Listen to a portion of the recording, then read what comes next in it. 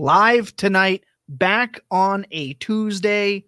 Look, last week we had to push it off a week. I was not feeling well. You guys were all super dope about that. This week we're starting a little late. Some technical problems, but guess what? Rain, sleet, snow, shine, the world ending, Trevor Lawrence potentially being done through the fantasy playoffs. Doesn't matter. We're here for you on Dynasty Points. It's Tuesday night. There's nowhere you'd rather be, which is why you're sitting down, tuning in. If you're listening to this on your podcast, make sure to rate and review. 5 stars goes a long way, helps us out. And if you haven't already, hit subscribe, leave a comment on the video itself. Let us know what rookie you're happiest having rostered in 2024. Of course, we don't know everything, but what we do know is how to have a great time, and you should too. Fantasy football should be fun. This season, though, has felt a lot like Christian Kirk experienced last year, a giant hit to the groin. Seems like every week, at least one player that we're all counting on is falling to the injury bug, and it sucks, but that's fantasy. Jacob, you have been team Trevor Lawrence. He is finally starting to break out here towards the end of the year.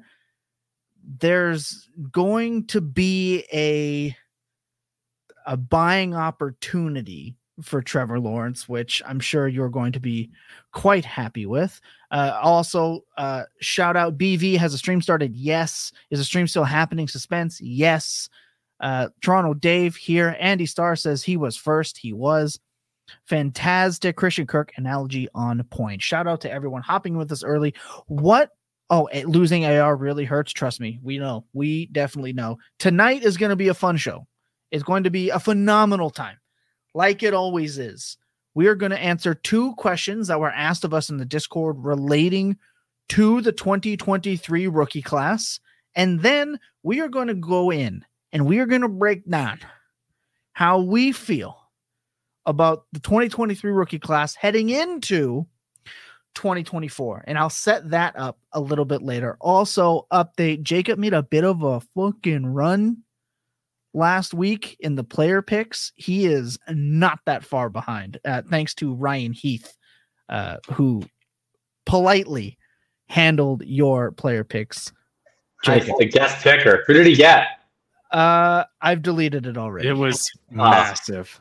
I kept watching all the scores on Sunday, and it's like, didn't see that coming. I'm just gonna leave the show. I'm not. I don't know why I came back. I'd be better off if I just gave the spot to Ryan on a permanent basis.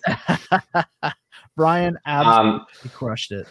And apologies to people for 2 reasons. 1, why we're late, and 2, if my sound is quite poor. For those who unfortunately caught the DFS podcast last week, it seems like my computer and mic are not getting along. I tried a couple things, still seem to not be working. We're trying some more things. So anyway, I'm currently, our interim solution is I am podcasting from my phone. So I'm here. I'm not going to say things twice. So the audio, I guarantee you, will be better than it would have been. It's probably just a little bit fuzzy, but I think that's probably manageable. Yeah, I mean, these things happen in broadcasting. So look, if you sit in tight with us, it'll be well worth it. Believe me, if you can't see Jacob right now, he's still podcasting this, even though he looks like a prince awaiting his damsel in distress. But he's here. He's locked in. I think we go right into it because I can't side tangent on the Justin Fields stuff that has been going on in my timeline because we'll be here for an hour. So if you want to look that up, go at El Nostradamus on Twitter. It's been quite a ride. Let's hop in right with the Discord questions because I feel like these are what really fuel. It's questions that you guys wanted to know about. You asked us and we will give you an answer. So let's cue the asking the questions music and get right into this. First off, Huskers rule, #Dynasty Points.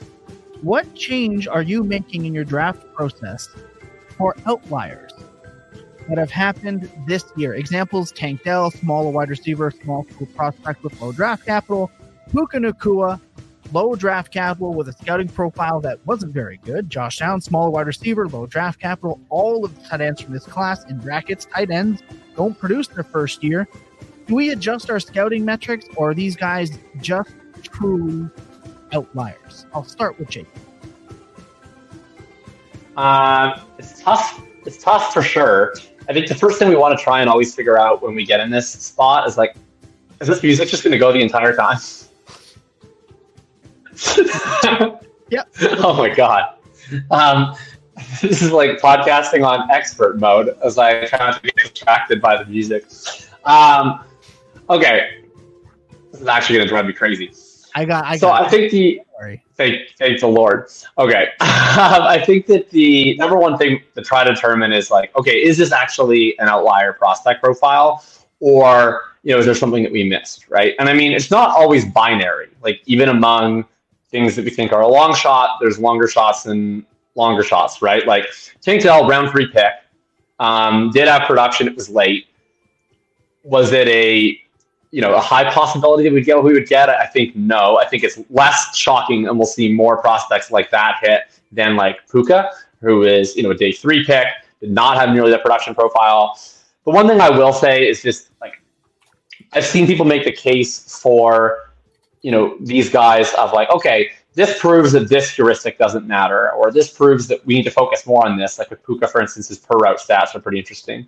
What I would say is that, like, yes, probably any time that we get a quote unquote outlier that hits, there will probably be like some type of heuristic that is right a lot and wrong often that fails in that case, right? That's almost guaranteed. And there's also going to be some under the radar thing that people are like, well, if we had just focused on this, we would have hit that player. And it's like, yeah, that probably is why that player hit, right? Like, depending on who it is, it's for Amon-Ra St. Brown, it was, he was a guy who was actually a really strong analytical prospect, but who just was drafted late. And he would have been a better analytical prospect if he was drafted earlier. So why don't we just throw out, those profiles? Well, because then you draft Tyler Johnson or, David Bell, for instance, really benefited from Amon-Ra, where he's a guy who's kind of similar. Poor athleticism, great early production, falls in draft capital. People are like, yeah, but look at Amon-Ra. So we take him really early. He does absolutely nothing.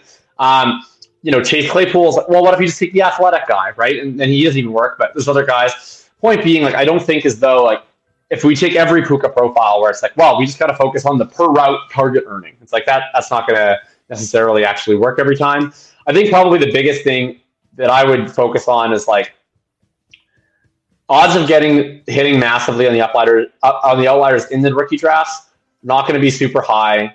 That's why they're outliers. The one thing that we do kind of have control of is how quickly we react to them. Yeah. And for both Puka and Tank Dell, like after they came out and had these like stud games, we still had windows where they were pretty attainable for less than a first in a lot of places. And that's probably where I would look is like, don't really focus so much on the difference between like a 2nd round pick and a 4th round pick. Like once we're in rookie drafts, we're really just taking shots basically outside the 1st round. So don't feel bad about immediately offering a 2nd for someone who was worth a 4th. Like if you can get a guy who looks like he's a potential star or even just a starter for a 2nd because other people want to take the quick profit, do that.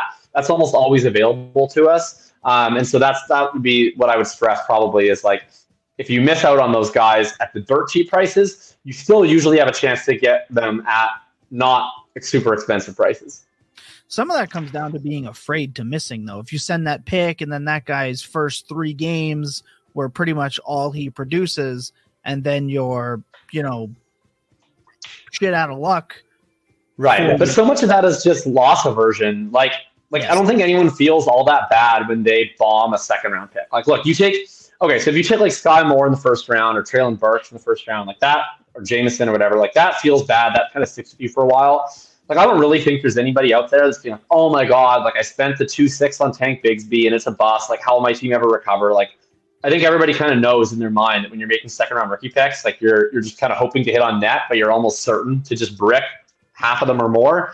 So to me, it's like, you send the 2nd round pick for the guy who flashed right away instead of the rookie. It's like, yeah, it could fail, but like your 2nd round pick is pretty likely to fail anyway. So you're just kind of finding out sooner and you're just making a slightly different bet. You're hoping it's a slightly better bet. So I wouldn't be afraid of, oh, I wasted my second on nothing. It's like, yeah, well, there's a decent chance you're going to do that anyway. So I wouldn't really worry too much about losing in a more acceptable way than losing in like a quote unquote riskier way.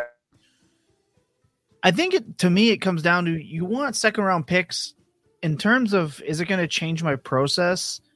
The changes to my process is going to be being more open to taking even more dart throws. I want to acquire more and more of these second round picks, more than I was previously, to just take more and more shots. And also, I will say I got closed-minded last year in my rookie drafts. I went, I'm not drafting these wide receivers. I'll take these running backs. These running backs will be more valuable in the end. And I just went running backs and tight ends. The tight ends worked out. Even Mayer and Musgrave, they've worked out for what we kind of expected them to do. And then obviously the Kincaids and Lamportas have absolutely crushed beyond what we were expecting. Sure. But the running backs haven't done jack squat. So I think what I'm going to be doing more is focusing more on ambiguous situations, more than like, this player, I think he's really good, he can overcome. I think I'm going to, because Tank Dell had a very ambiguous situation in Houston. Who do you have to beat? Robert Woods, Noah Brown, Nico Collins. Nico boomed, sure. We talked with Scott Barrett at great length about John Mechie versus Nico Collins. Well, it could have been John Mechie. It just happened to not be. At the end of the day, it was Tank Dell, right? And now, obviously, Nico Collins blowing up as well because CJ Stroud is that good. But it was an ambiguous situation. Like we talk about attacking running backs, tight ends, and backup quarterbacks with that, the biggest change in my process is going to be attacking wide receivers the same way. If it's an ambiguous situation, go for it. Puka Nacua, who do you have to beat out? Tutu Atwell and Van Jefferson. Yeah, I absolutely should have taken more shots on him for sure. So that's going to be my biggest change. Like you said, I don't think anything changes in how I view the prospects. I don't think it's not the same where it's like, okay, I was out on Chris Olave because he was a late declare and yada, yada, yada. He just ended up being a baller. I've changed that. It's not going to be that drastic of a change in how I look at people and what I knock them for, as more as just an adjustment of my general perception of players in ambiguous situations. Hopefully that makes sense. Lucas? I mean, I think you're hitting the nail right on the head right now. Coming into the season, players like Evan Hull were really, really popular. Chase Brown was extremely popular. He ended up getting into the top end of the second round in your rookie drafts just because of some of that ambiguity of contract situation. And everybody thought, oh, Joe Mixon's gone. They don't want to pay an aging running back like that. It's just, he was still on the roster. Same thing in Indianapolis. Jonathan Taylor, at least at that point in time, was still on the roster. But I'm not going to be upset about taking those shots because the payoff, if Joe Mixon got cut, was going to be massive if Chase Brown ended up being in your lineups. This is all speculation, of course. You know, this is an alternate universe where he's cut or where Zach Moss doesn't, come out and be the RB5 overall through the first 10 weeks or so. There are scenarios where they are worth a future first round pick or multiple future seconds. I'm fine with that. We'll still take our shots on those high upside situations, the situations where players can really establish themselves like you were just talking about. So still maintaining that process. Really do wish I did have more Puka Nacua. Just one of those players who kind of fell through the crack for me this season, but we'll get him next year. Should have listened to Brett Whitefield earlier, because there was nobody that I saw on Puka earlier than Brett Whitefield. I know to follow the beautiful bald man himself with this rookie breakdown. So next year, Brett, I'm going to listen. Trust me. Question number 1. Anything to add, Jacob? No? I'm good. All right, let's go. Question number 2. From Dr. Chris Sanzo. How aggressively are you going to be with buying tight end from this class? Laporta and Kincaid have been solid, if not fantastic. Given the current tight end landscape, are you willing to move serious assets for them, even if they're likely close to their ceiling prices, or buy lower on Mayer and Musgrave? Or the third option, I guess, is to see if you can get mid-range vets like Schultz, because the talent gap is too far between the tiers, and try to move into position for next year. That's another good question. Jacob? Yeah, I'm struggling a little bit with how to react to some of these tight ends. I can't remember if it was this show or a different show that I was on where I just sort of talked structurally about, like, you know, we've seen these tight ends break out, and trying to take that long view of, like, you know, how because when we've seen some of these tight ends break out in the past, like a Kittle or an Andrews or a Kelsey, they've come on the scene pretty differently, just in the ways that they've won, in terms of operating more closer to wide receiver depths, operating a lot more versatilely. Now, Laporta has done that a little bit more, certainly more than Kincaid, and McBride has done a little bit more, which is why I currently have Laporta and McBride up above Kincaid. Kincaid is a particularly tough one to me because it's been so much short area work. And I guess it's just like my theory of, you know, really how offense would operate is, like, I don't think offenses would prefer to be operating just consolidating targets on short depths of the field long term. Like, that feels like kind of a reactive way to play offense to what defenses are trying to take away with the explosives. And so I think my, like, half-baked takeaway from that is if there's this kind of structural bend that's leading to tight ends that historically, based on their deployment, would have been kind of producing back-end tight end one numbers, are now that kind of archetype of tight end is now producing, like, top-end tight end numbers. Like, do we want to buy the top? Because to me, is it, like, how much of it is this player doing this versus how much of it is, like, a adequate player in a great situation with the backing of this kind of trend that's happening right now? And I wonder, like, you know, the youngest ones with the highest pedigree are always going to be the ones that people are going to read into the most, because they're going to see that as the most indicative of their talent. And in many cases, it probably is. And in other cases, like, are we paying for the top of their career, even though they're very young, and we're not going to necessarily get that development? And in fact, we could even get a downturn. Would I rather sort of spend down to try and get access to similar bets cheaper? And I think that's probably where I land a little bit with Kincaid. I think I am still more bullish on Laporta and McBride, where we've seen a little bit more of that downfield usage. And I think I've just seen more, like, frankly, just like eyeball aspects to where I've just been a little bit more impressed by some of their ball skills. I do think Mayer is, like, a priority buy. I think he's showed a lot in a more limited opportunity in a much worse environment, where if that changes, I think he's a guy that really has an opportunity to step up. And frankly, I think could do a lot of the football things the other guys can.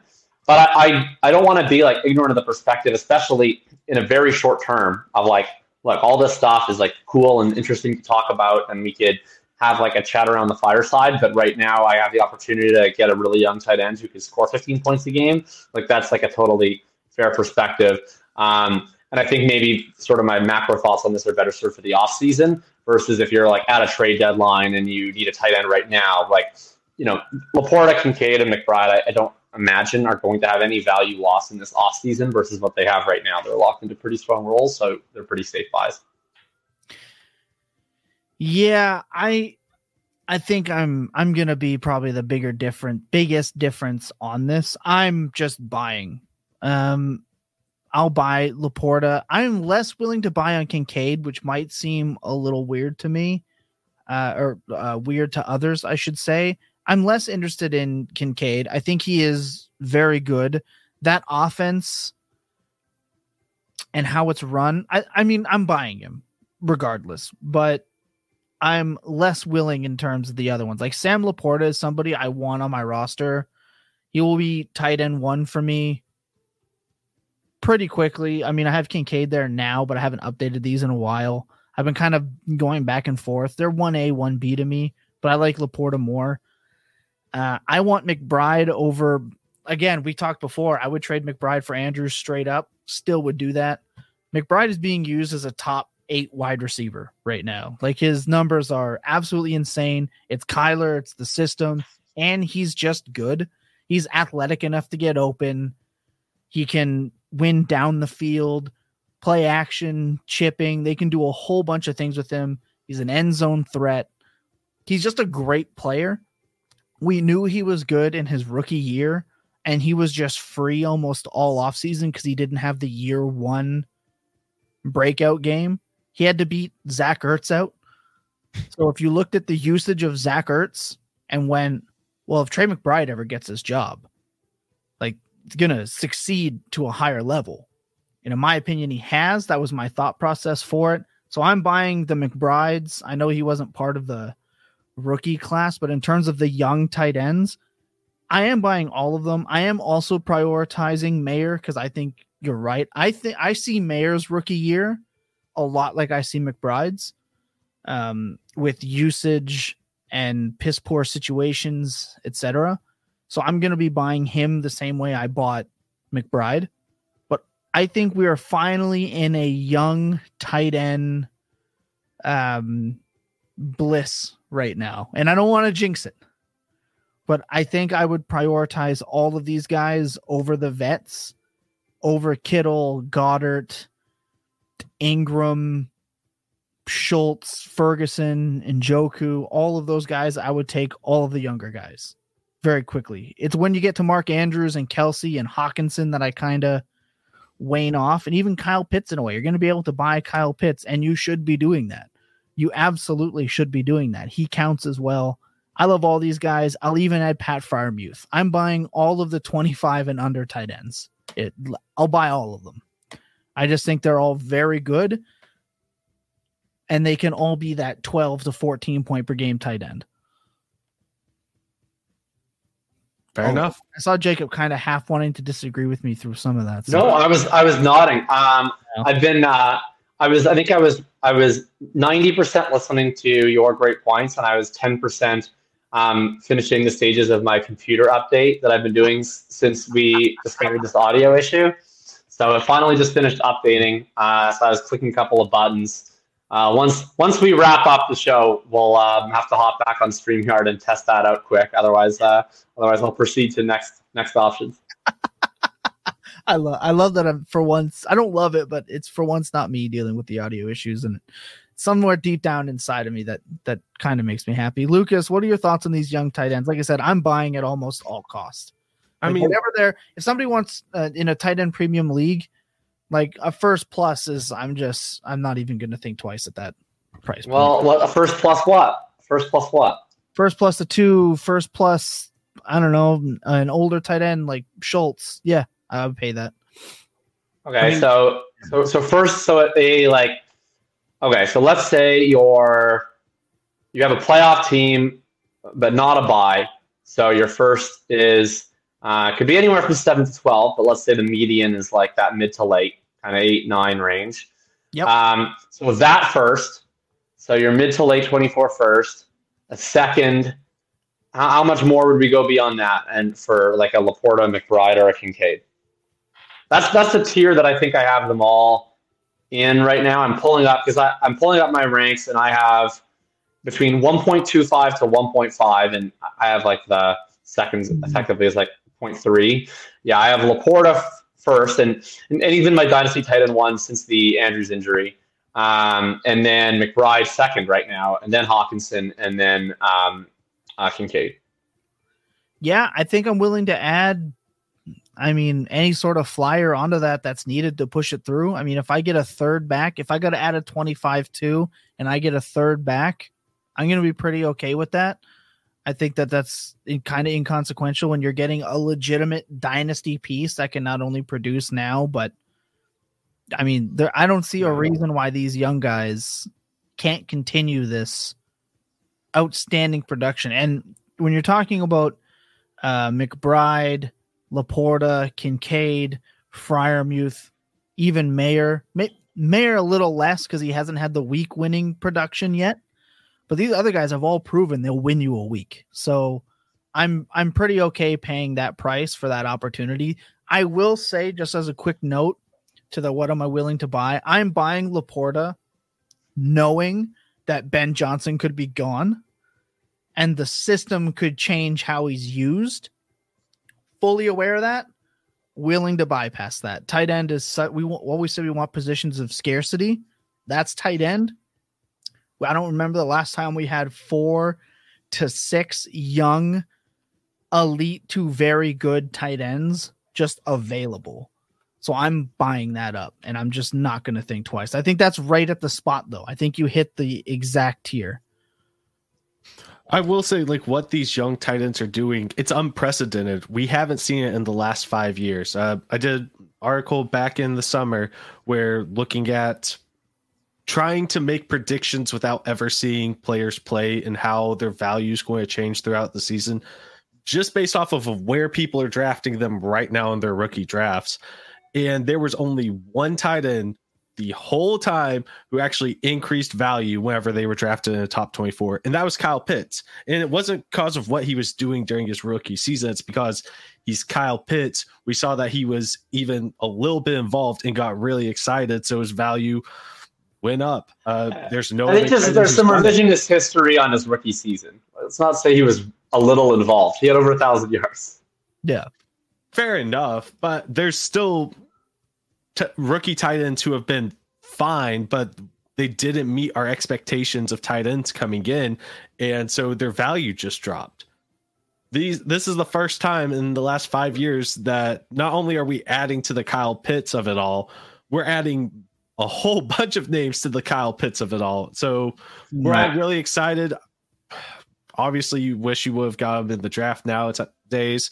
I only see good things coming from the future, though. Well, the one thing that does, I think, almost depress all of their value a little bit is, like, coming into the year, I thought the top of that tight end range was, kind of in the 2 base first category. But a large part of that was that there was such a little chance of replacement. But, like, if we now have, Hawkinson sticking around with what he's doing, Andrews will be back next year. I'm not sure how many years left we get of Kelsey, probably 1 or 2.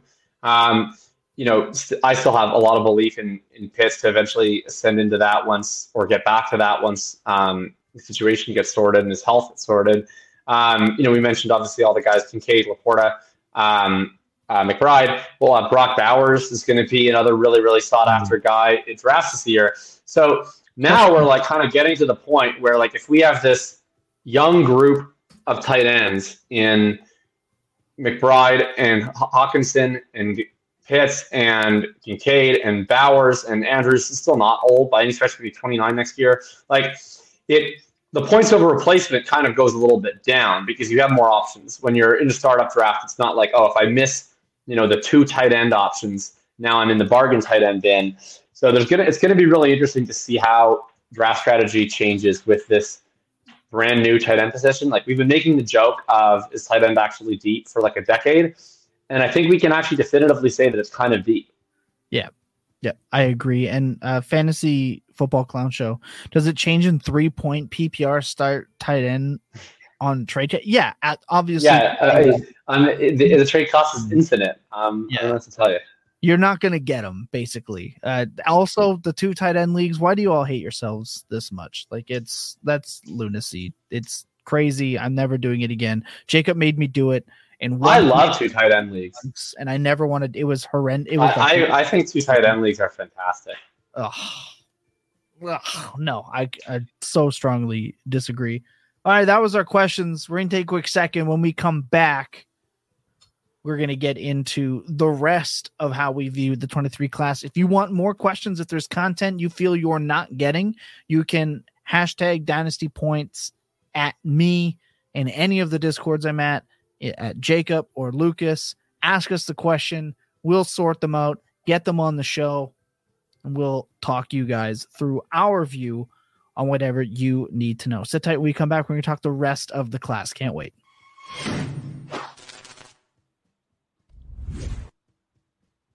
Okay, so obviously the 2023 rookie class, it's had some ups and downs. a lot of ups and downs. Let's say we've had. I mean, not a lot of downs. Well, I just other than Josh. I knew you were setting it up. Look, guys have had breakout games and gone a little bit quiet. I've had this conversation 100% stemmed from not actually a doctor, Chris Sanzo, wondering how we felt about them moving into 2024 because we haven't really had that. Well, we have had the elite breakouts, but not on the real first rounders, specifically speaking about wide receivers. But I still feel really good about this class going into 2024, like really good. Zay Flowers breaking the Ravens rookie wide receiver receptions record, holding a very good target share. He's lacking touchdowns, but that whole offense is right now, unless your name's Gus Edwards, is really, really, really, really, really, really, really tiring. Josh Downs has been way better than anybody thought. We've had late breakouts in Tank Dell and Puka Nacua. Achane looks every bit of what we were hoping for the minute he landed in Miami. Sans a little bit of health, so maybe he's never going to be the bell cow guy, but I don't think he ever has to be. Obviously, the CJ Stroud believers at 106 and 105, you're obviously thriving right now. JSN is probably the talking point I want to hit the most because there's been quite the discussion recently that I've had where it's JSN is nothing more than an underneath player. That's what his role is going to be. He's stuck at the Jarvis Landry level.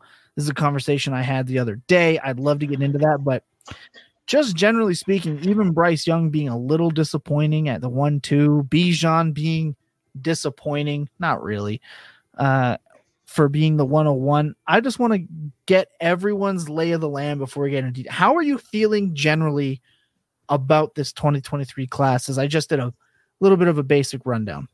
Well, I think the class has been remarkable. I mean, probably like out of everyone, like if we go back to rookie drafts, it was kind of a top six, like a clear cut top six. And then it was a 3, and then it was kind of the rest of the gang.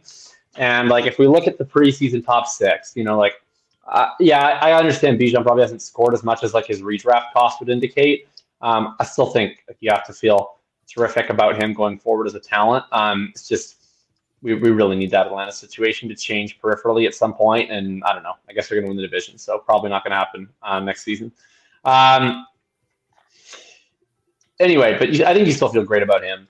Obviously, you feel like way better about Stroud. I think everybody at this point feels quite strongly about Gibbs, and they should. It's horrible that Richardson got hurt, but I think his value is probably higher now than it was during rookie drafts. Even just a small period of time, he looks strong, and Steichen looks like a terrific play caller. He now looks like he has actually very good weapons. So probably the only guys who've gone down in value since then are Bryce Young and JSN. I don't think that either are like dust. Bryce is probably closer. And then like the only massive bust of really the first like round and a half almost is Quentin Johnston. Like everyone else is, I think you still have hope for, right? Like, guys like Addison and Flowers might have been passed up by like Puka and Dell, but relative to just where they were preseason, they've had unmistakably good rookie years. You mentioned Achane. All of the tight ends, I think every single one of the main rookie tight ends has increased their value. And of course, Laporta and Kincaid especially so. So I think you're feeling great. And then, the depth of the receiver class is what's been like the true revelation, right? We have Rashee Rice popping, Josh Downs.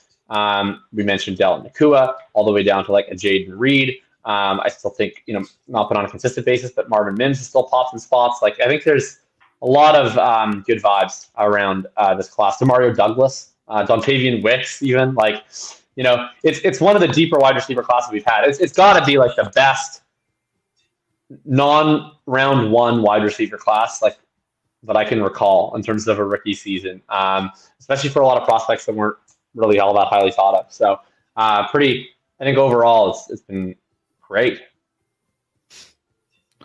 I mean, I can't argue with you. I mean, it's just been so good, this class. I understand why there is. I mostly want to hammer home Bryce Young and JSN. People, if you really want, let's discuss them. Yeah, I think if you really want to get out on Bryce Young, I don't blame you. Yeah, it's gonna be you're gonna take on water though if you're doing that at this point, right? I think the time was probably a while ago. Yeah, but I mean, what's the cost going to be for you? Are you okay sending? Are you buying Bryce Young at all? Either of you, if you get the opportunity, then what's Well, the cost? Like, what are you comfortable sending away to get them right now? I mean, I would send like I've been kind of waiting until he drops into like the late first range, to be honest. Right. I tried to buy a while ago at like mid first range prices, not really offering first. I was mostly trying to pick my spots where there were actual contenders with Bryce Young and trying to offer them quarterbacks that might score points instead. And I was not successful in buying any. I haven't tried recently. I don't know. I feel like at this point in time, like I'll probably almost just reevaluate to the end of the season because like the specific set of circumstances just don't really line up. There's been so many quarterback injuries that like if I have a contender, I probably don't have a free quarterback spot on to take Bryce Young and not start him. By this point, half the freaking best quarterbacks in the NFL are injured. And then if I don't have a contender and I have like active quarterbacks that I want that aren't already elite, like the type of guy I want to trade for Bryce Young, like I've almost certainly traded them away to somebody else by now through these injuries. So all that being said, it's probably an off-season buy. I will say, like, he's been heinous. Like, his EPA, CPOE composite right now, it's like, here's the bottom 7, right? This is his crew that he's hanging with. It's like Daniel Jones, followed by Desmond Ridder, followed by Kenny Pickett, followed by Bryce Young, followed by Mac Jones, followed by Zach Wilson. So he's like squarely in league with the worst of the worst. His EPA is actually the one driving those results, even below his CPOE, which is he's third worst in that, only behind Zach Wilson and Daniel Jones. Not good. PFF grade's terrible. Everything's terrible. Like, you know, basically all you can hang your hat on with Bryce Young is if you just blanket look at quarterbacks that have had this bad of rookie seasons, he's effectively toast. If you filter that out and say, okay, what about first overall picks though, right? You know, he's obviously not your average bad rookie quarterback. Now you bring in like Stafford was really terrible as a rookie. Goff was really terrible as a rookie. And your real upside scenario is Trevor Lawrence, right? So basically where I would like to be at is I do not want to pay. I mean, it's kind of where I was at with Lawrence, where like I didn't really want to pay for him going into his second year because I felt like there just wasn't a ton of juice to be squeezed when he was still like a mid-second round pick type of value. I would have rather just like wait till we see a little bit of signs and then buy. And I think I still probably got in like cheaper than he is now. With Bryce, it seems like he's falling a lot harder. Probably wasn't thought of in the same way Lawrence was. And I also think there's some issues with like tools, right? Like Lawrence, despite being terrible constantly, we still saw the arm. We saw some of the mobility. With Young, like, man, it is tough, guys. Like, I don't know how much of him you guys have watched, but like, it's hard to see a quarterback who's putting up terrible results, but also just looks small, doesn't have the arm strength. Like, he just kind of looks a little overwhelmed. So all that to say, I would need to get into a buy point where him turning into like a Stafford Goff career is like a major success story. So I think that's got to be like late first type value range. So we'll see where it goes next year. I'm not sure he becomes a buy for me at all, but it's possible. Man, I think that's a great point. I'm willing to buy, but I think you're right. I think I'm going to wait a little bit to start up season, kind of see where he ends up. I don't think he can get much lower. Like even a 112 or 111 makes me a little queasy, but I feel pretty okay knowing that at worst he could be a QB2 in a Superflex league, and that's still valuable. He's had games where he's been more than like he hasn't lost you the week every single week, and he's throwing to Dusty Adam Thielen, DJ Chark at like he's throwing to nobodies, in my opinion. So yeah, get him maybe an actual weapon, a coach that doesn't get fired. Like all these things are bad signs, but there's still hope that he's not going to be CJ Stroud. So if you're like, oh, I should have drafted Stroud instead, I don't want any part of Bryce Young, I think that's a bad approach. You can't compare apples to oranges. Okay. But I think he's worth a look. I think he's worth a draft. I think in a startup season, I'm going to have quite a bit of him because I could see him being an 8th round pick, 7th round pick. And I have a feeling I'm going to take a lot of him, a lot. So it's going to be rough. It's going to be brutal. I wouldn't blame you for getting out at a late first price, but I also wouldn't blame you for buying at a late first price. It's a touch and go situation. I don't see a reason why you can't be a 14 to 15 point per game quarterback minimum with literally anything around him. It is a piss poor franchise. We know that. So maybe that scares you off enough, but his ability, it is there. It is there. You can see it. How much do you want to wait for it? And how willing are you to eat the cost? I think people were more willing to eat the cost of Trey Lance because the rushing upside was there. So like, oh, at minimum, he can run his way into the end zone, scramble away. He had a rocket arm. That upside was there. Right. That's the issue with Bryce Young. Is like he's really like a stock trading situation to me, where like outside of the true like plausible Hall of Fame type guys, right? Like I never really want a Bryce Young archetype of quarterback to be my end goal. I mean, even with Trevor Lawrence, like he's not really a rusher, but he's a large athletic man who they let QB sneak the ball into the end zone at the 1 yard line. This was the point I was making in rookie drafts. Like Bryce Young is never going to run a QB sneak. He's 170 freaking pounds. So like that's a massive issue when we're talking about goal line touchdown opportunities. Like, you know, that's 2, 3, 4 touchdowns per year that he's never going to get. He's, you know, so you'll get some scrambles between the 20s, but he's not a runner. And, you know, that makes you concerned, right? What are the chances he's like a true, like best ever type of guy after this rookie season? I don't think great. His situation has been bad for sure, but it's more of like, is he going to become good and then I can sell him for later? Those are not usually my favorite bets to make, right? It's not usually, you have to hit a big parlay, right? First, you have to be right about the player being better. And then you have to find like a good deal to buy low. And then you have to find someone who's willing to buy high. It's like you can't depend on all of these things necessarily coalescing at once. So if I'm doing that, I have to have like a very, very strong take about being correct on that, or I need to get a very, very cheap deal. Yeah. I mean, yeah, I think that's it. I think you hit it really well. I think I traded rookie pick at 214 for him on a QB needy team. Yeah, that's 214 seems too cheap if you ask me, but I think it's a good move then. Lucas, thoughts on Bryce Young? I mean, you just feel bad for Bryce Young. Where he is, like you really do. Yeah. Some of his struggles are on him. He's adjusting to the NFL. Definitely, it sucks to say he's not worth the number 1 overall pick. I think that CJ Stroud would have done better just based off of how they've performed in the NFL in the same situation, but we can't definitively say that. He has arguably the worst situation in the NFL right now. He has instability at the coaching position. His best receiver's been Adam Thielen, who they picked up off the scrap heap. Hayden Hurst at one point in time was leading the team in receptions. It's weird. It's gross. You just really hope that he gets some help there, but they don't own their first round pick this year.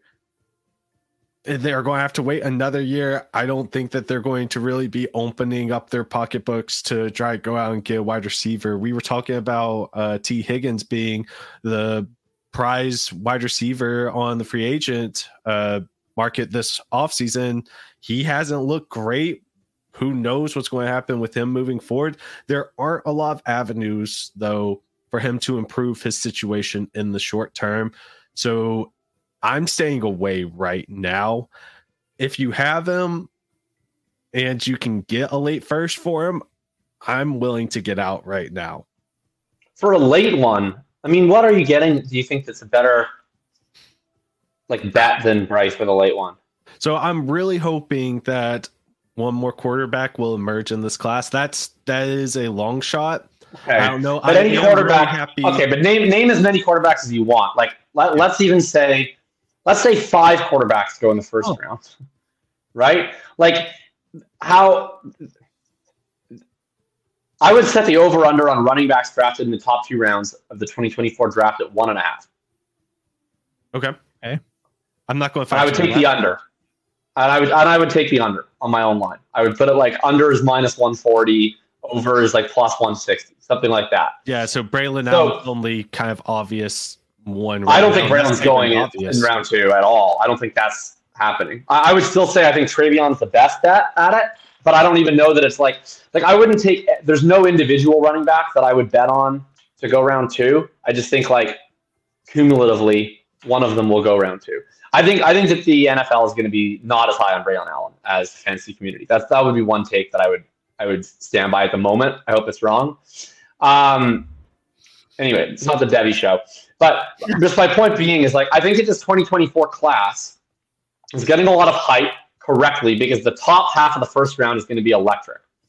Every single year we do this where, we say a class is good, and then we say it's bad, and then when we say it's bad, it's actually good, and when we say it's good, it's actually bad, et cetera, et cetera, et cetera. All that being said, I do think this is a very, very top-heavy class, at the very least in perception, right? So I don't think, like, if we're going through right now, Caleb, May, Harrison, Neighbors, Bowers, that's probably like a top 5, and if Daniels goes in the first round, it's a top 6.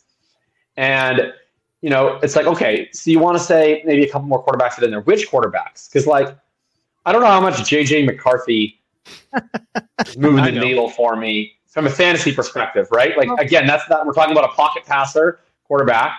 So would I take shots on him in the mid-first round? 100%, right? Look at C.J. Stroud. You take shots on first-round quarterbacks. That's what I'm trying to get to right now is I'm willing to reset that value and get any quarterback with my first round pick. So you think JJ McCarthy would be a better bet than Bryce Young? I'm not saying he's a better bet. I'm saying I'm willing to reset the value and hope that it goes up again next season. That's all I'm saying is I don't want to be holding Bryce Young right now. Let's reset where it is and try to do better next season. I would say that I would rather have even second round Daniels. Most likely. I think Daniels is an entirely different bet because Daniels is like either he sucks or he breaks fantasy. Like it's a very binary bet. Yeah. I would have a hard time getting to the point of I think preferring like I don't know. I'm definitely not deep enough into like the rookie stuff yet.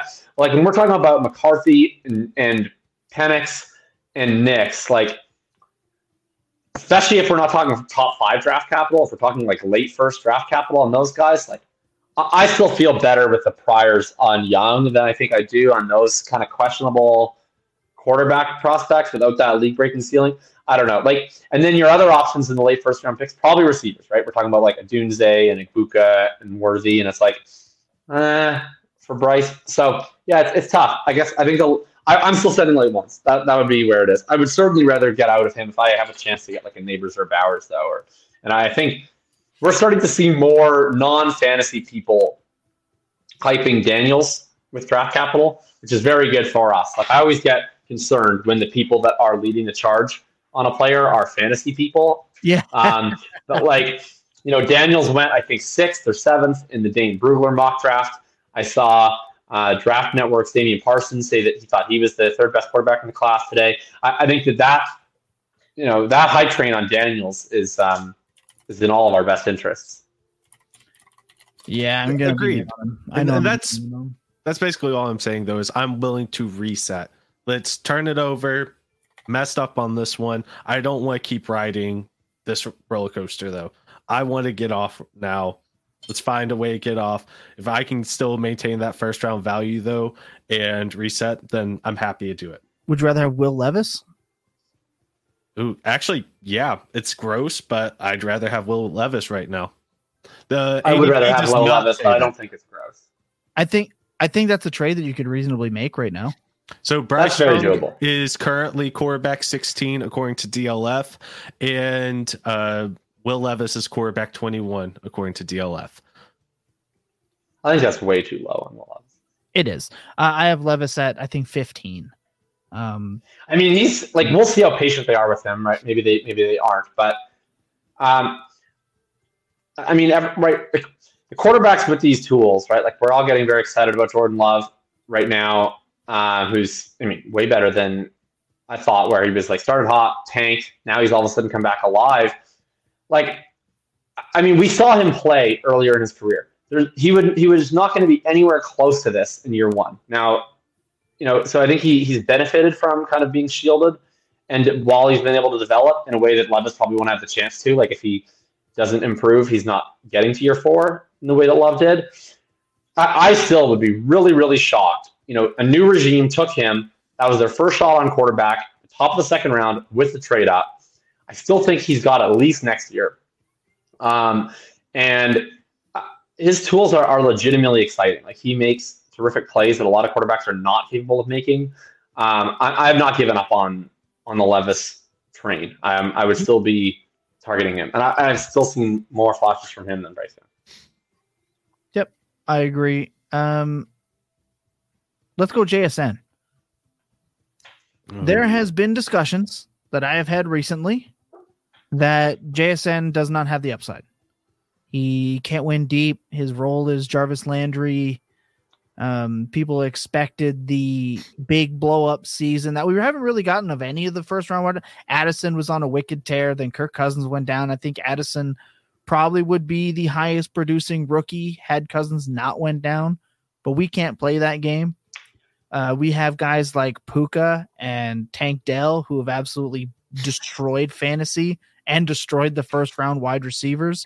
So it is easy to look at guys like JSN, Flowers, and Addison, QJ. God, just terrible Traylon Burks 2.0, if not worse. It's easy to look at those other guys and say JSN is just dead in the water. However, I'll kick this off by saying if you drafted JSN and didn't somewhat expect this, you did not have the right mindset drafting JSN. They took JSN when they had two very viable wide receivers on a team that plays 12 personnel constantly and wants to run the ball. They have not been playing almost any 12 personnel on passing routes the last month. Like, JSN has ran plenty of routes. Routes are not his problem. He's gotten 80% all the last, basically since their bye week. He's been living in the 80% routes range. Right. So the last month, but I'm saying when you drafted JSN, now keep in mind that also coincides with Tyler Lockett being a little banged up as well. So of course his routes, yeah, they're going to go up. But what I'm saying is JSN expected to have, I think, the role that people thought he would, just wasn't. We said it when we discussed post show that JSN's probably a 2024 play. It was discussed at length on this program post draft. Yeah, I still would really push back on what we should have expected. Like, I think end result production wise, I tend to agree, but like, I don't think that people should have expected when drafting Jason at the 1.5 or 1.6, or even just based on his prospect profile, a 1.39 yards per route run, and a sub 20% targets per route run on a tiny ADOT. Like, that's not good. And that's not, like, target competition plays into that, but not earning targets at a super high level, not earning targets at all depths, and not being particularly efficient are not really issues we can purely assign to target competition. Like, if he was running 65% of the routes because they're running too much 12 personnel, whatever, but he was still efficient when he was out there, I would not have an issue with it.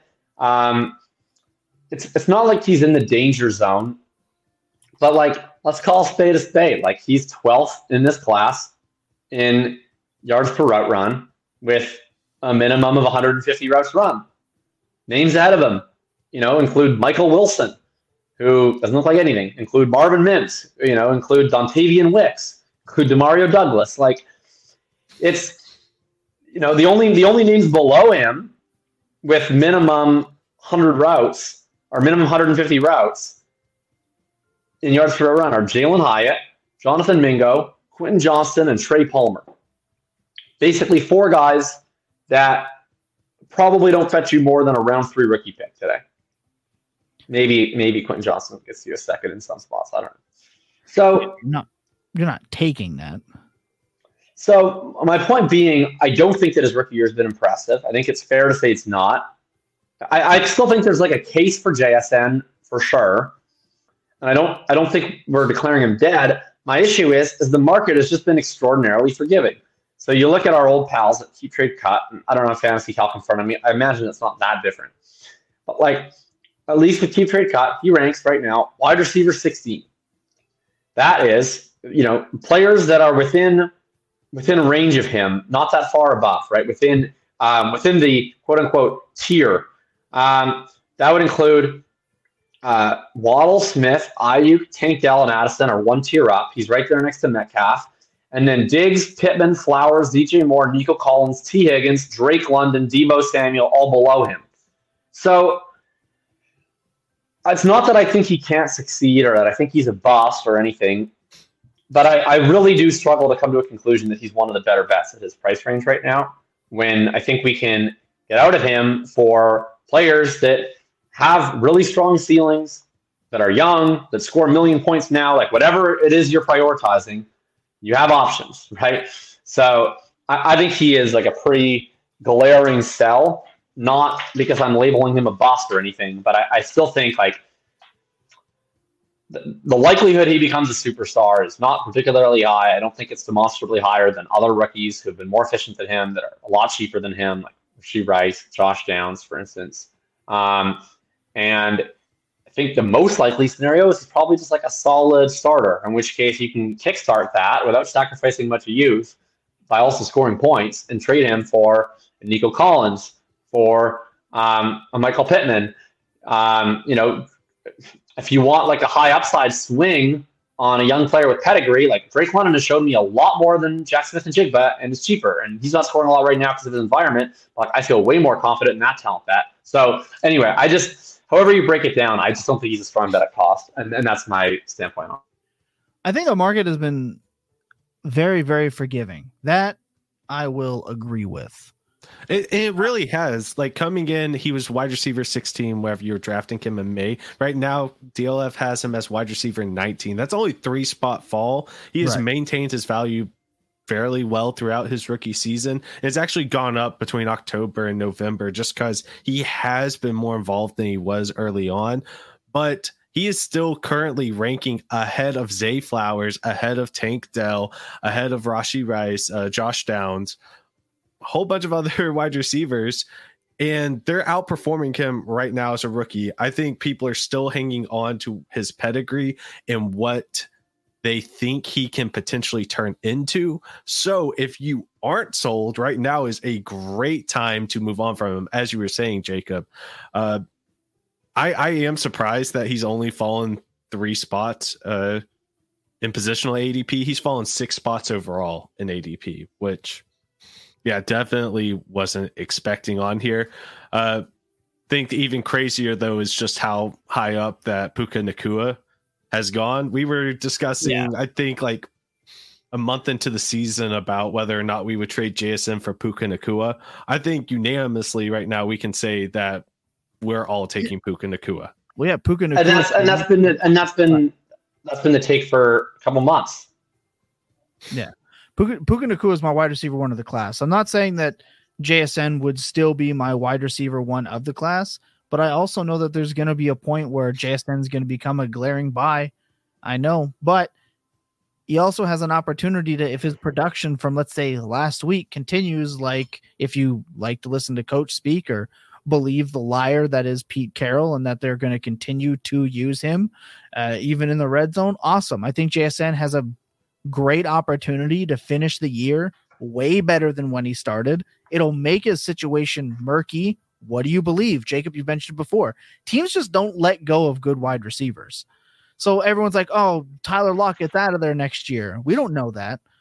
Teams just don't give up good wide receivers for nothing if they can help it. I think he has an opportunity to finish down the stretch in a way that's going to maintain his value and boost his value. I think that's more likely than him finishing the year completely dudded out. In my opinion, it's just how I feel about him. But I'm also not sitting here saying that he's still my wide receiver 1 in the class. Like, I would take 4 or 5 of these guys over him right now pretty easily. Would you do Rashee Rice in a second or JSN? Oh, I think I would. I think I'd probably still keep JSN, honestly. I would take the Rice side. Okay. I think that's fair. I think Rice is still, if you look at Rice's production, he's catching a ton of screens and producing on them, and he's running routes at like a 63% rate. Like, his snap share is still. Yeah, well, you know what I'd like is JSN to be efficient on a limited snap share. He's supposed to be good. Right, and I think that's coming. All signs are pointing to it coming. Trust. It's just that's just. Well, I mean, I would look.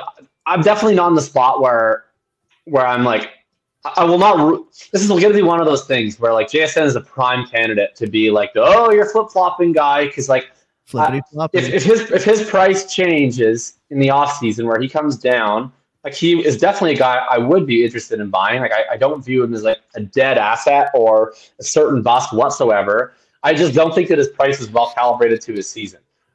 So right now, I'm out. It's definitely subject to change.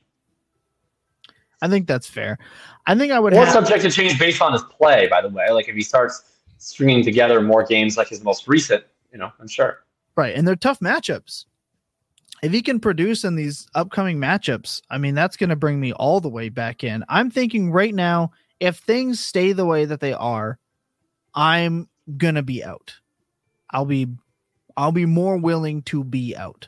But I will tell you that I was very much so expecting a not fabulous year out of JSN. It's why I don't know what my rostership is offhand. I don't want to search it up real quick, but it's not going to be above 12%. I did not draft a ton of JSN. I drafted a ton of Stroud at that spot, which I'm very happy with. But I was absolutely expecting a 2024 kind of breakout. That's when I expected it to be.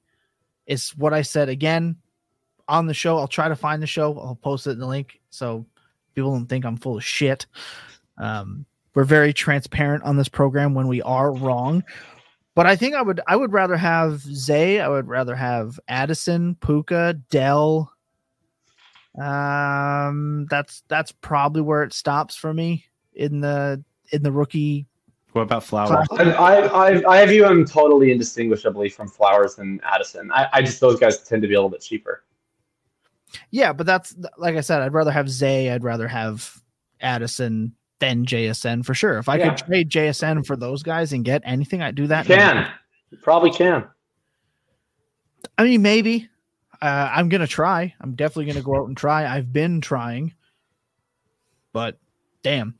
Yeah, that's just where I stand with JSN. I have a lot of hope. I think he's a very good player. And, again, if I eat dust on this and he can't beat anybody downfield, which I think as we see guys that run like 4.7 40s beat guys downfield, I think that's just 100% a schematic situation. We've seen fullbacks beat guys downfield. Like, it can definitely happen. I think that he can do that. I think there's opportunity for that to happen. I won't say that it can't happen. That's the one thing I won't do. To say definitively right now, this is just where he's going to be, not something I'm willing to do. And I'm going to stick to that until it becomes really bleak, probably. I'm not even going to try to be a JSN defender. It just, I think that statement is where I start to have an issue. And then even at the end of the day, the individual that I was speaking with, whose name I can never pronounce 100% correctly, if it turns out that he is just Jarvis Landry was very good for fantasy football. So that's not even a knock to say that he can't be very productive in that short, intermediate PPR role. So I'm not totally out. I do want the other 4 or 5 it's when you get to like, I'd rather have Jaden Reed type situations. And I love Jaden Reed. He's been very good. I should have been more in on him. Again, should have listened to Brett Whitefield. I think he's carved himself out a very nice role, but I'm still going to take guys like JSN over those dudes. Of course. Okay, but you're just like shadow boxing at that point. Like you're just like, I would rather have the guy who's like 3 rounds higher in value than the guy who's 3 rounds lower in value. Like you're just like you're that's just like a spend too much time on Twitter take, because you're like arguing with like a guy in a comment section that represents like all the people who don't have JSN on their teams. I'm just making a point to say that I'm not fucking biting that far in on the doomsday theory on JSN. That's all. That's all that statement is. It's not like a hot take. It's not whatever. I'm just not buying into all hands on deck, SOS, big red flashing alarm bells jump off the ship, because people are out there doing it. Multiple discords, multiple. You get a straw man meme for that one. You're getting your straw man meme. Fantastic. I love that. All right, that's a lot of JSN. That is a lot of Bryce Young. We're doing picks? We can absolutely hammer out picks. The only other player I wanted to talk about kind of more specifically is Achane, because sure. I think his range of value is all over the place. I've seen I can actually check to see where exactly I have him. I think he's RB7 for me. He is RB9 according to DLF as we stand today. His highest he's been this season has been RB7. But DLF lives like in the past. RB9, that's ridiculous. Come on. I have him RB7 right now. I have him one ahead of. Oh, there's like RB7 is like, I feel like literally like the lowest reasonable ranking. Maybe 8. If you want to make a Walker case, that's fine. I have Taylor ahead right now, but that'll probably change in the coming weeks once I do my final in-season update on my ranking. I have him at 7. He's just ahead of Walker. He's just behind Taylor. The question is he always going to be a committee back? And does that matter to you? Because I don't think that it matters. Okay, go ahead. Why? I think committee back like only matters if you're not. I think the committee back like workload stuff is just like not very interesting to me, and it's like that you have to look at each player. Like it matters if Jonathan Taylor is a committee back, because his like value case is like I get all the touches and I get all the touchdowns and I run the ball a lot, right? Like I just think with Devon Achane, like he's always going to be a committee back of sorts. Like to what extent the committee, I don't know. It's like the same idea as Gibbs, right? Like these guys are not going to be over the course of a full season getting like 20 carries and 6 targets. Like it's not going to happen. They're not built that way, and they wouldn't do well in it, and you shouldn't be hoping for that. So really all it matters is like, is he going to be used creatively? Is he going to have opportunities at the goal line? Is he going to have receiving work? And like what offense is he in? And like I think as long as he's used creatively and effectively, he's going to be super, super efficient, because I trust McDaniel to get the most out of his best players at all times. And Achane seems to be one of his best players. So I think he'll always be like a committee back-ish, but I think that he can handle certainly more than like just a specialty role from a skill perspective. Whether his body holds up to that, who knows? I don't know. I don't really care about the rank specifically. I think he's clearly he's clearly of a tier, at least as like the most high ceiling, high volatility option that I think is with like Taylor and Etienne. And if you're a Walker fan, that grouping, I think he's pretty clearly behind Gibbs and Hall, for me at least. McCaffrey just exists in his own little world. So different than like there's no real bet that's analogous to him, just with the age and the production and everything. So it'd be that 5 to 7 range for me. But it's kind of, I mean, realistically, like if you wanted to buy Achane, like you're probably buying him when he was injured. So I don't know what we're doing with it now, but I'm not selling. I'll put it that way. Are you okay knowing that he could have a 3-year shelf life? Like, are you willing to buy a? Well, what do you mean by that?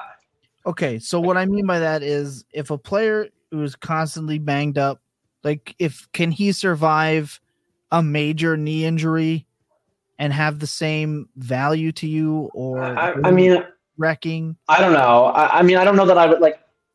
I don't know. I'm not sure that I would put like a definitive shelf life on him or anyone. Like it's running back. Like all of them live under like it's like Schrodinger's shelf life for every back. Like at any time they can suffer a debilitating injury, and then that debilitating injury could like ruin their career. And it's like the only thing we can really control is how much we invest in them, how old they are, so that we can get some sort of gauge of how much value they can recover after an injury, and then like hope they recover well.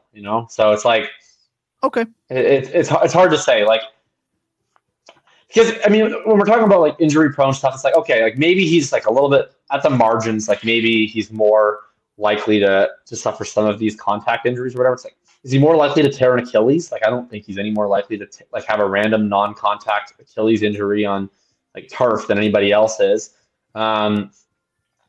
Is he more likely to like bruise his ribs? Probably. Is that going to massively like change his dynasty value? Not really. Okay.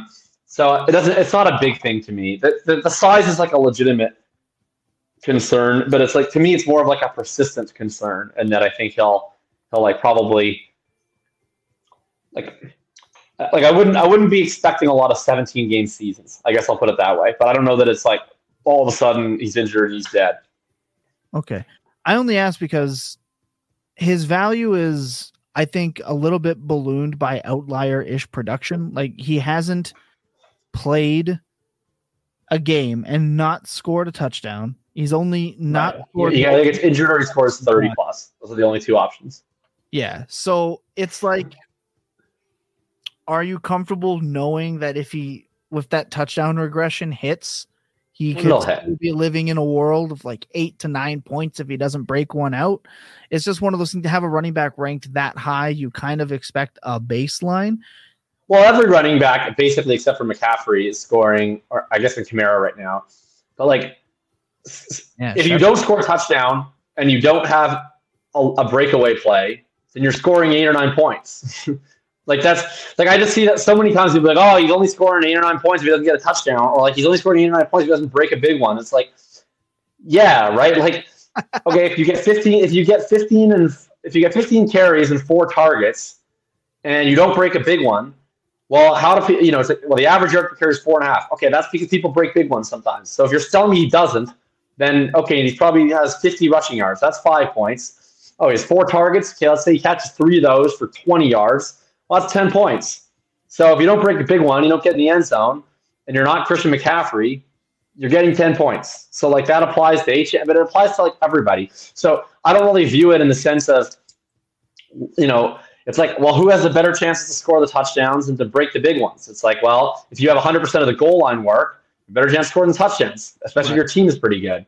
That's probably not HM. But I think he has a better chance of breaking a big one, certainly, than most guys, because he's going to be used better. He is better. He's going to have receiving production. So that would be how I would view it. But yeah, I continue to put him like in my column every week when I do like my streamer index. Like I always put him as like a highly volatile, low RB1, not as like I actually think he's going to score 25 points every week. It's just that he does, unless he breaks his ribs and gets hurt immediately. Those are the only 2 options. Okay, I just think it's a fair question because there are people that are very much into trading Achane for a 1 and Kenneth Walker. There are people that think that sure, sustainable. Like it's a legitimate conversation that people aren't willing to do. So it's important to note that his touchdowns will regress. It's going to happen. So you just have to be okay with that. Out of a top, you said 7 is the lowest. You're putting him in that top 5. People expect that like premium. I mean, when we're talking about just rankings, it's like at a certain point, you really do have a dearth of options, right? One, John McCaffrey, Gibbs, Hall, Achane, Taylor, Etienne, and then Walker, who I'm not as high on, but that's totally reasonable. Like after that, like literally every other name you could bring up is either like old or has like draft capital concerns or injury concerns or free agency at the end of the year concerns. Like it's a shit show after that. So it's like not, it's almost like artificial about the ranking. Cause like, I think someone could be like, I have Devon Achane at RB7, and another person would be like, I have Devon Achane at RB7, and they can still think about him wildly differently. Like if you're trading him, it's like, okay, maybe you trade him for Taylor, you trade him for Etienne, you trade him for Hall or something like that. But, you know, beyond like a very small list of circumstances, like realistically, your Achane trades are probably like not really factoring into that top 10 running back ranking that much, just because of the position right now is so thin at the top. Perfect. I don't think I could have asked for a better response, honestly. I have to pick your brain about it because these are just general questions that we see all the time. Got to break it down a little bit more than the surface. Lucas, I'm going to throw this to you. Sean wants to know, should I trade James Cook for Swift after this week? Sure. Yeah, I would do that. I don't want a part of James Cook at all. I would rather have Swift. Yeah, I mean, I would rather have Swift, but it's like a 60-40. But yeah. I'd rather have Swift. Yeah, to answer the question outright in a vacuum, yeah, I would rather do that. Let's do player picks. Let's take a quick second. When we come back, we're going to do player picks.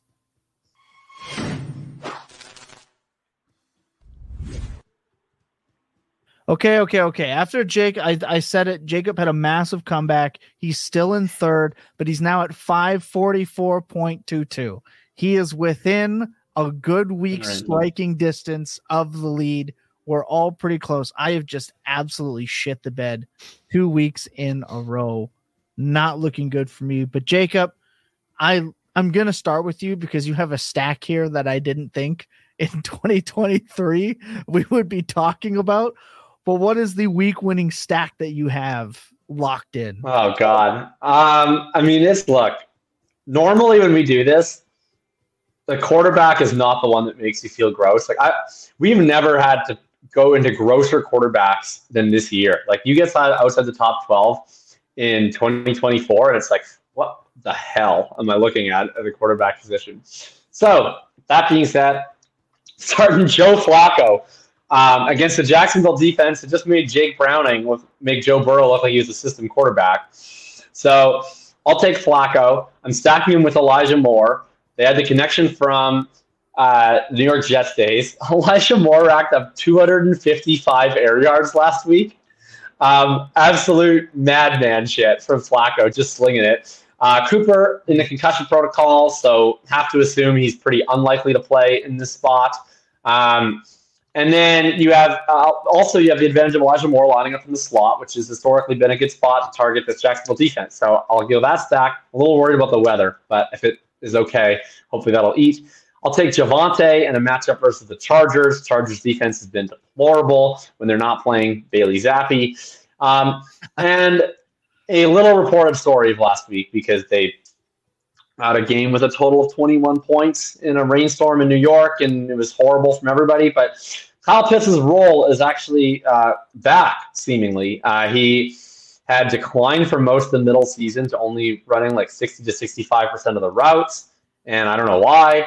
But he was back to 90% last week. So maybe that's just a sign of that they feel more confident in his knee. Whatever it is, he ran 90% of routes. He saw a target on 8 of his 27 routes. They now get Tampa Bay. So, you're signing up for it, Pitts. It's going to be heartbreak. But every tight end outside the top 10 is not a particularly good start. And if that role from last week is real, then he has like actually a legitimately great role, which is like, the role of our hopes and dreams 13 weeks too late. Who knows? It's Arthur Smith. He could go right back to 60% routes again this week. But if it's actually sticking, then it's pretty money. So when we talked with matchup points last week with Adam Kaplan, he and John Hansen both think there's something been wrong with Kyle Pitts. They think he's been playing through an injury and the Falcons just aren't saying anything. And given their history of doing that, not surprising. They think he's playing through something and he's not looked particularly good. But like you said, it did boost last week a little bit. So my guess is he just did not have a very good surgery on that torn MCL. Yeah. And he came back quick. Like maybe he gets that relooked at over the offseason or something. Because it's not been good. He's lumbering. That's the thing, and look. I trust Kaplan when he says it. That's the feeling. That's the vibe. I'm gonna roll with AC on that. I'm gonna go second because I'm in second because Lucas is just better at this than me. It turns out all that trash talk really hasn't done me well. I'm gonna go with.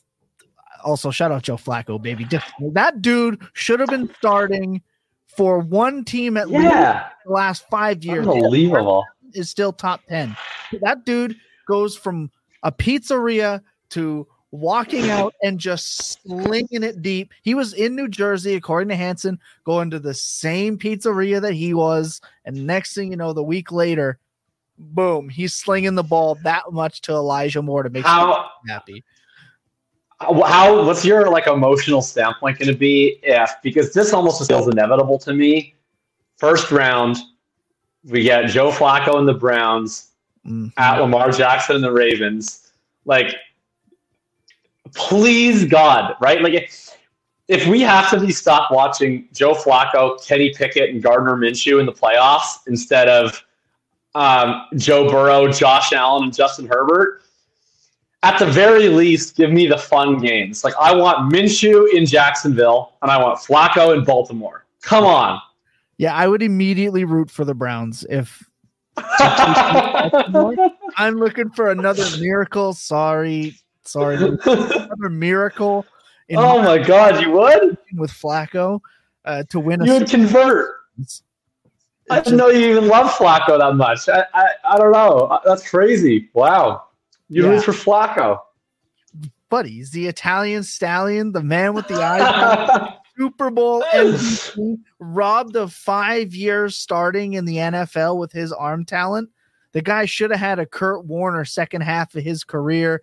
Got robbed of hitting 55,000 passing yards, which I really think he could have done.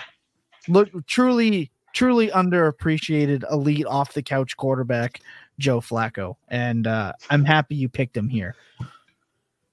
For myself, I need to go some upside. I'm going to go with slinging Jameis Winston. He is hopefully playing right now. Fantasy Pros doesn't even have him listed. Derek Carr listed. It all signs on Twitter, fantasy points, projections, all signs pointing to Jameis Winston. We need that in our lives. We need deep ball after deep ball after deep ball in our lives. Will he throw 3 interceptions? Maybe. But 3 touchdowns are more than possible. I'm taking Winston. I'm taking David Montgomery in another revenge game against the Bears. I think they'll force him a touchdown. I need that. And he's just been really, really good. I'll take the aforementioned on this episode, Jaden Reed in Green Bay, Christian Watson. That didn't look good, whatever it was. If it was the hamstring again, if it wasn't, I don't know. Didn't look good. So I'm going to go with Jaden Reed to get 8 touches this week. That could be enough. I'm going to go with Pat Fries. He came back with the vengeance, had an absolutely blow-up game, and then laid a dud this week with Mitch freaking Trubisky, which we're getting again. But Trubisky versus Bailey Zappi. Everyone start your engines. I know, but Trubisky is capable of doing one thing pretty well. It's force-feeding a guy targets. I'm really just relying on it being Pat Freiermuth. And speaking of your QB matchup, it's going to be Allen Robinson. Mitch Trubisky, CJ Beathard versus Joe Flacco, Minshew versus Browning, Baker versus Ritter, Dobbs potentially versus AOC, and Bryce Young versus Jameis Winston. When Bryce Young versus Jameis Winston in 2023 is the most exciting matchup of the year in week 14, the season's gone to shit, and it has. Lucas, who are you rolling with this week to pad your frickin' lead? I will say this is the least excited I have been making these picks. Just sitting there, and every ounce of this is just yuck. I was going to go Joe Flacco, but I thought for sure that I would have to hear it from Thomas. I'd say that I was fired 3 times if I did take him instead of leaving him for Thomas. So I did go with Will Levis. I really like the matchup against the Dolphins.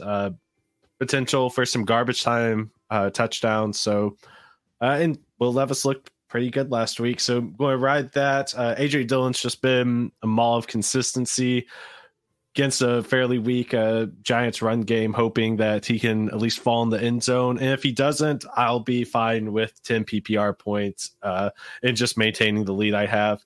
I did get a little crazy, though, at wide receiver. I couldn't help myself. After Gabe Davis has burned my redraft teams, I don't even know how many times. I'm going back to the well here. And if he has the game that I believe he can have, I'm going to freaking finish this thing off this week. Just going to put myself at a place that y'all can't catch me. Or I'm going to end up in last place because Gabe Davis got me 0 points. But against the Chiefs, not a great secondary, a fine secondary, and what should be, or at least what I'm hoping is just a fantastic game. I'm going to go with Gabe Davis, hope that he actually performs. And then Gerald Everett, I know that the Broncos have been better recently, but they're still giving up the most points to tight ends. So just riding that and hoping that, he'll probably get me 6 points, but who knows? Maybe I'll hit the jackpot here and get some surprising production there. But those are my picks this week from the first place team. You had to add that in at the end. I caught that. I'm hoping that Gabe Davis does put up that 0 for you, buddy. I don't have any Gabe Davis and on any playoff teams. So look, and if this is the name I couldn't figure out I can't pronounce. Anti-misanthrope. Okay. He was on our Devi show last night. We've had many conversations in the Devi Discord chat as well. Right. I had no idea it was the same person until they were like, oh, it's this guy. I'm like, oh, look at that. But he said, I sit here thinking, how is Achane RB7-ish? And then I looked at the RBs and said, yep, only 7 good running backs. That's just the state of it. They're going to score a bunch of points in the future, but it's going to be gross on the way there. My final thought, if I had to give one on the 2023 rookie class, is that I'm buying them. I think throughout the offseason, you should be constantly checking in on what their prices are. Again, there's going to come a point where Jacob said where he could hit a flippity-floppity scenario where he's I'm out, and then he's in because the price gets low enough. That's what I'm going to be doing. I'm going to be constantly checking in. I want to buy as many of these soon-to-be sophomores as I can, and I'm just going to be happy doing that. That's my final thoughts. Jacob, final thoughts, thinking about thinking. What do you have? Yep. So my drives out this week. It'll be the last one of the regular format since we're kind of going into playoffs next week. I'm going to do a little bit less of the looking back and a little bit more of the focus on the upcoming matchups. Since especially nobody's really going to be able to make trades there anymore at that point. I'm also going to either this week or next. The Gauntlet just got released by Underdog. That's their playoff best ball. So depending on how much work I have in real life outside of fantasy, that I will have a piece up there or two either this week or next week. So excited to get into some playoff best ball stuff. Fantastic. Lucas? So I'm sitting here looking at the rest of the 2023 class. I've realized that Anthony Richardson has become my most owned player. That both excites and scares the crap out of me. So we'll see if that maintains going on for the rest of the offseason, because on the teams I have him, it's already my offseason. That was finished a while ago. And also, just to finish it out, FSU should have got in. That's it. Oh, that's okay. Let's do 5 minutes on this. That is egregious. That's the worst take in the history of sports. The FSU people are the arch enemy of everything that I stand for and believe in as a sports consumer. They're a bunch of little, sad, whiny baby boys who, when recess happened and someone said, oh, it was two-hand touch, but he only got one hand. Oh, I touched him. Why did he keep running to the end zone? Teacher, come and save me. No. FSU, they're not good. I'm sorry. They were decent. They probably weren't a top 4 team in the country, even with Travis, but it was at least arguable. And if they put them in, I wouldn't have been upset about it.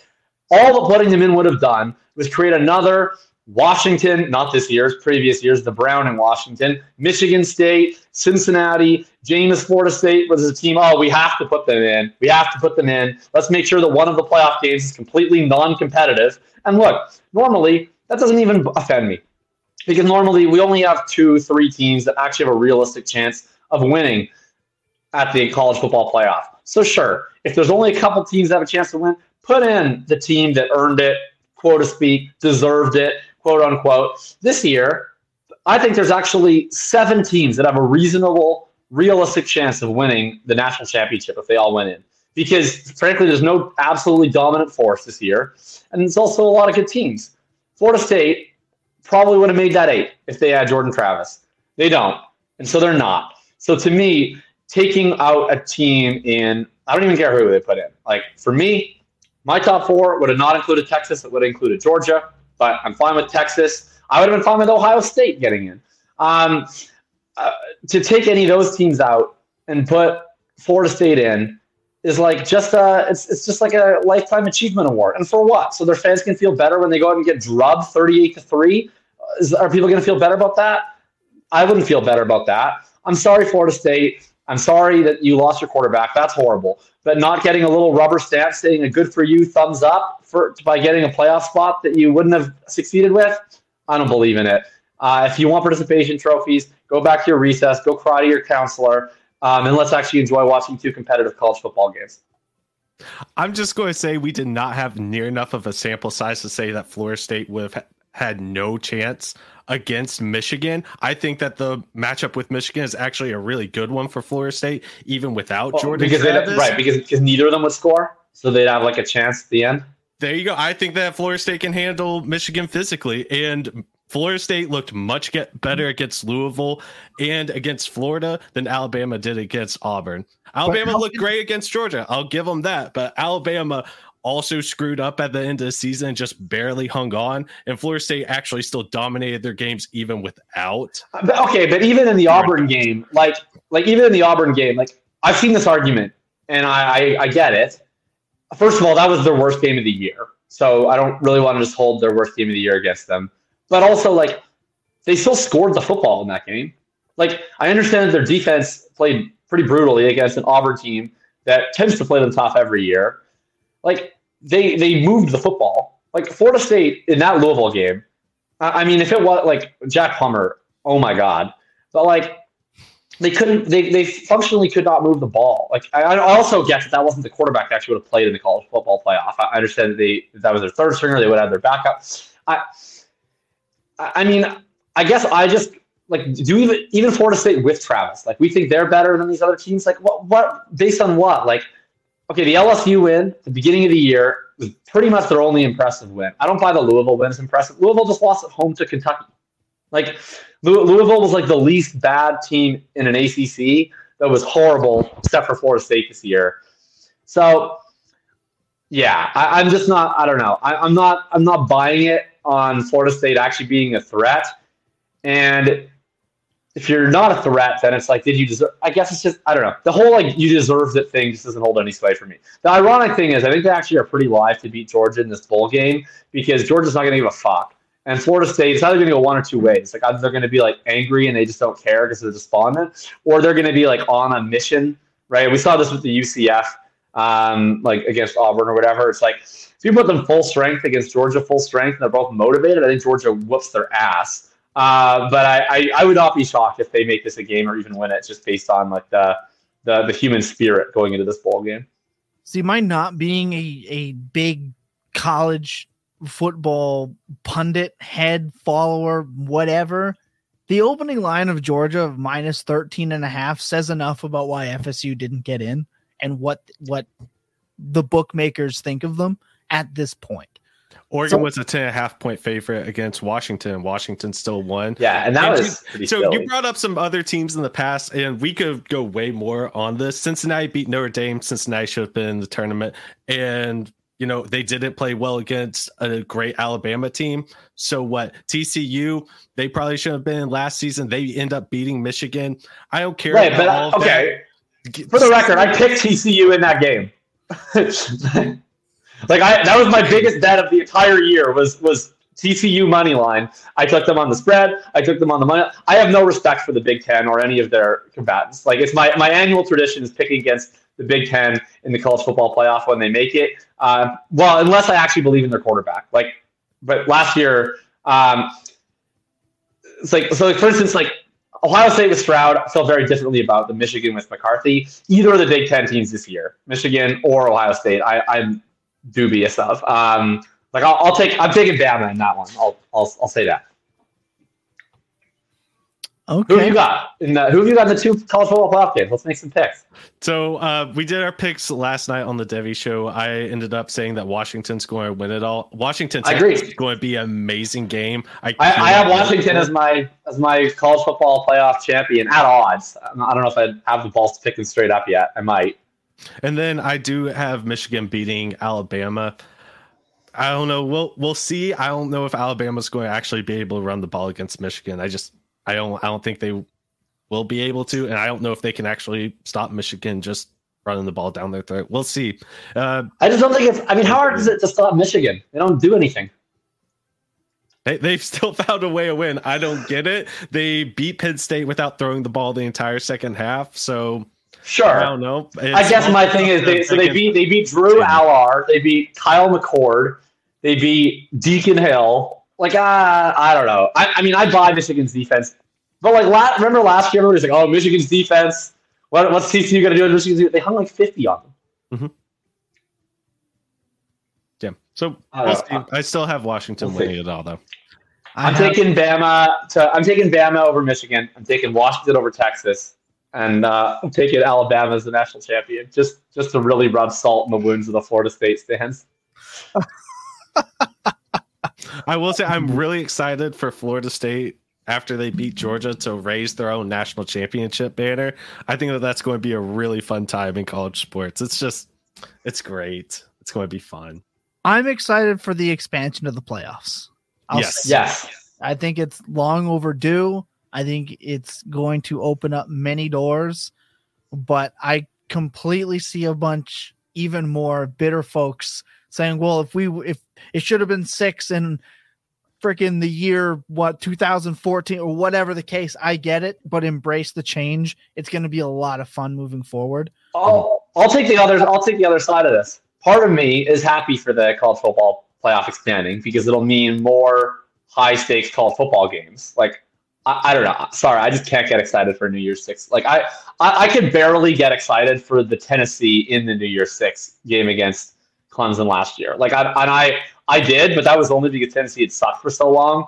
Like, if they made it again, I'm sorry. Like, I could give less of a shit about the Citrus Bowl versus Iowa this year. Like, I just can't get there. So, high stakes college football, give it to me.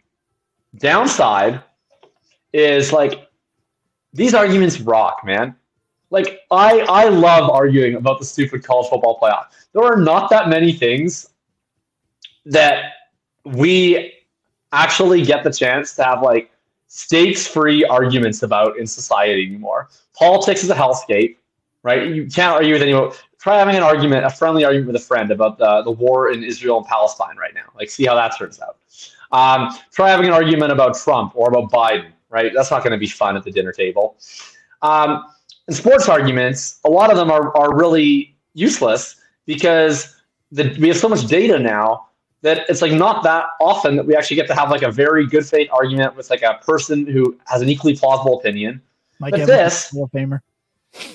Right, this is like completely subjective, right? At the end of the day, it's like, first of all, we don't really know what would happen in a theoretical Florida State-Alabama game. Second of all, you can have the exact same opinion on that Alabama is way better than Florida State and have totally different opinions on what the criteria should be to be in the college football playoff. And that's awesome because there's literally no right or wrong answer. You can just argue with someone stakes-free until you're blue in the face and scream and yell at them, and nobody's harmed at the end of the day. And I think that we just don't have a lot of that anymore. So I'm going to miss it. Well, we'll get to have it again, but now instead of a top 4 team got left out, it's going to be who got screwed because they didn't get a first-round bye. That'll be really fun. Or I guess it's 8-9 who missed out on hosting one of these games. That's going to be a blast. Like, I cannot wait Right. for that. And honestly, I can't wait to get more group of 5 schools in this, because whenever those upsets happen, that's going to be so much fun. You would. Of course, the Florida State should be in, guys. Like, oh, give me more group of 5 representation. It's going to be fun. Whenever those upsets happen, those are so much fun. Give me one of these upsets for every. I'm so much of a heel. All I want in the college football playoff every year is Michigan, Ohio State, Georgia, and Alabama. I'm that person. I'm like the people that are like, oh, it'd be so great to not have the SEC this year. It's like, no, I actually want to watch the best athletes. Oh my God.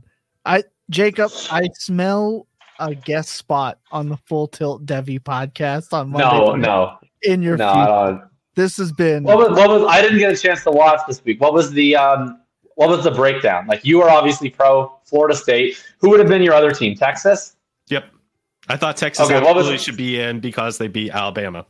Oh, right. Yeah. Don't even get me started on the head-to-head stuff. That drives me nuts. But my phone's going to die, so I don't think I can rant about it. It drives you nuts whenever a team beats another team, even if they aren't better. I'm sorry. All right. Why do we? Okay. All right. Other thing. So John, here's my rant about the head-to-head. And Andy was, of course, John would be, because he's a massive boomer. Thank you, Andy. Some good sense on the Devi podcast. The head-to-head stuff, because the head-to-head stuff is the biggest double count that people think is like rational, because it's not really a tiebreaker. It's a tie maker.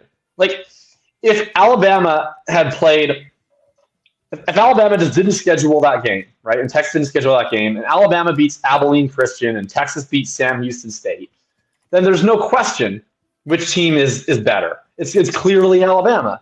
And if Alabama lost to another team of Texas's caliber, right? So let's say Alabama loses to Ohio State, and Texas beats Washington, whatever, right? Like, now we're probably saying, oh, this is like a toss-up, and people have their opinions on which one they think is better or worse, whatever, right? And I think general consensus, at least in the markets, Alabama's a little better, so maybe most people come down on that side. But because they played each other, like, we have to pick the team that beat them. It's like, that's what created the tie. Like, you already get credit for beating them, in that now you're viewed similarly. If that game didn't happen, you wouldn't be viewed similarly. So I just don't understand why I'm supposed to be like, oh, well, you weren't very close, and then you played this game and you beat them, so now you're close. And now that we've made you close, oh, you beat them. I didn't already count that. Now you got to get it. We got to give it to the head-to-head. Like, I just don't understand why, because they happen to play each other, like, it's like that's a more impressive win than Alabama beating. Because I don't see why it's a markedly more impressive win than Alabama beating Georgia. And I definitely think it's a better loss for Alabama to have lost to Texas than for Texas to have lost to Oklahoma. And then I look at the rest of their profile. It's like, well, would I rather have wins over LSU and Ole Miss and Tennessee, or would I rather have wins against like Kansas State and Oklahoma State and whatever else? So to me, like, I think Alabama comes a little bit better. I get people always didn't care about the head-to-head stuff. It's just a personal grievance. I understand what you're saying. I'm still going to put weight on the games that have actually happened. It's two different philosophical views at it. We're probably never going to agree on it, no matter how much we yell at each other through a computer screen about it. But that is the fun thing about sports. As you outlined, we get to argue about this. It has actually no bearing on our lives at all. But it keeps us entertained for hours at a time. It brings us closer together while we're still yelling at each other, saying somebody's dumb or somebody's a goody two shoes and just going to go cry on the playground. It's going to bring us together. So it's fun. We're going to have more fun with it next year. Whenever Tennessee finally makes it into the playoff, I'm going to be Nico. It's going to not be a good day for the Full Tilt brand, because we'll see how rogue I go. You might have to lock me out of our accounts then, but it's going to be a really fun time. No Tennessee noise about quarterbacks in the transfer portal. So it seems like Nico is going to get his shot in 2024. So and pretty excited for that. Absolutely should. More Devi content, but if USC gets a quarterback and doesn't get Malachi Nelson. Why is Malachi Nelson not in line to start next year? Well, and Ohio State seems to not have any interest in starting Devin Brown either. I don't get it. It makes So it's very interesting. And then Dante Moore is on the move. So Oklahoma's going to start Arnold. That seems pretty clear. Yep. Looks like Tennessee's going to start Nico. Yep. And then Arch is staying at. I don't know what's happening with Arch. So he's going to just stay and be behind Quinn for another year. Yep. Well, that's kind of a bummer, but it's at least a little bit more reasonable. The USC stuff is fascinating. Yeah, we'll see. And apparently, Tom's he is in hell right now. Yeah, apparently Tom's hating his life. Oregon. So we'll see. There's a lot of fun stuff. Tune in to the Full Tilt Devy show. And that's interesting with Oregon because I thought Nova Sad might get a shot. Anyway. Yeah. I'm happy seeing you guys happy. Okay. That can never be my hell. It's never hell when I'm here hanging out with you guys all night, every night. It's been honestly more than I could imagine. I got off on the Debbie show one time. A mere 2 hours. We will schedule you. We are good. Sorry, Tom. It's going to happen. But will people enjoy nearly 2 hours and back-to-back weeks? We're going to find out. Hopefully you do. I mean, you guys can just turn it off halfway through if you really hate it. You could. You know, we stopped giving good advice probably about at the hour 5 mark, and the rest of it has just been spewing nonsense. So spewing nonsense is my favorite part about it. Well, this is just what I don't get about when people are like, "Oh, your podcast is too long." It's like the podcast is as long as you choose to listen to it. So realistically, if you want a 1 hour podcast, you can just listen to the podcast for an hour. I don't see what harm is done. If you maybe everything else is just bonus. Like I've never once in my life been upset at a podcast is too long. Like I mean I'm a Bandsplain listener, which has like 7 hour episodes.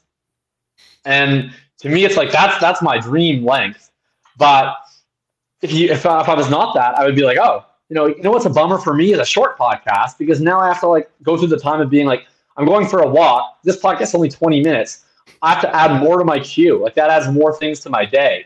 Whereas if I have a 2 hour podcast, like that'll take me all the way. Don't even have to worry about it. Yeah, I have no issues with it either. 1.5 speed, everybody. If you've hung around for this long, we appreciate you. Again, leave a comment in the video.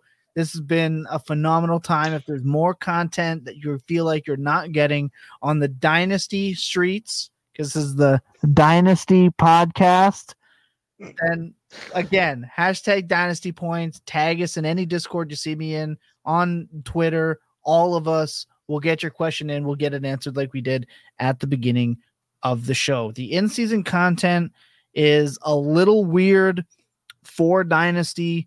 The off-season content, we're already planning it out. It's going to be a great time. The run of guests is once again going to be electric.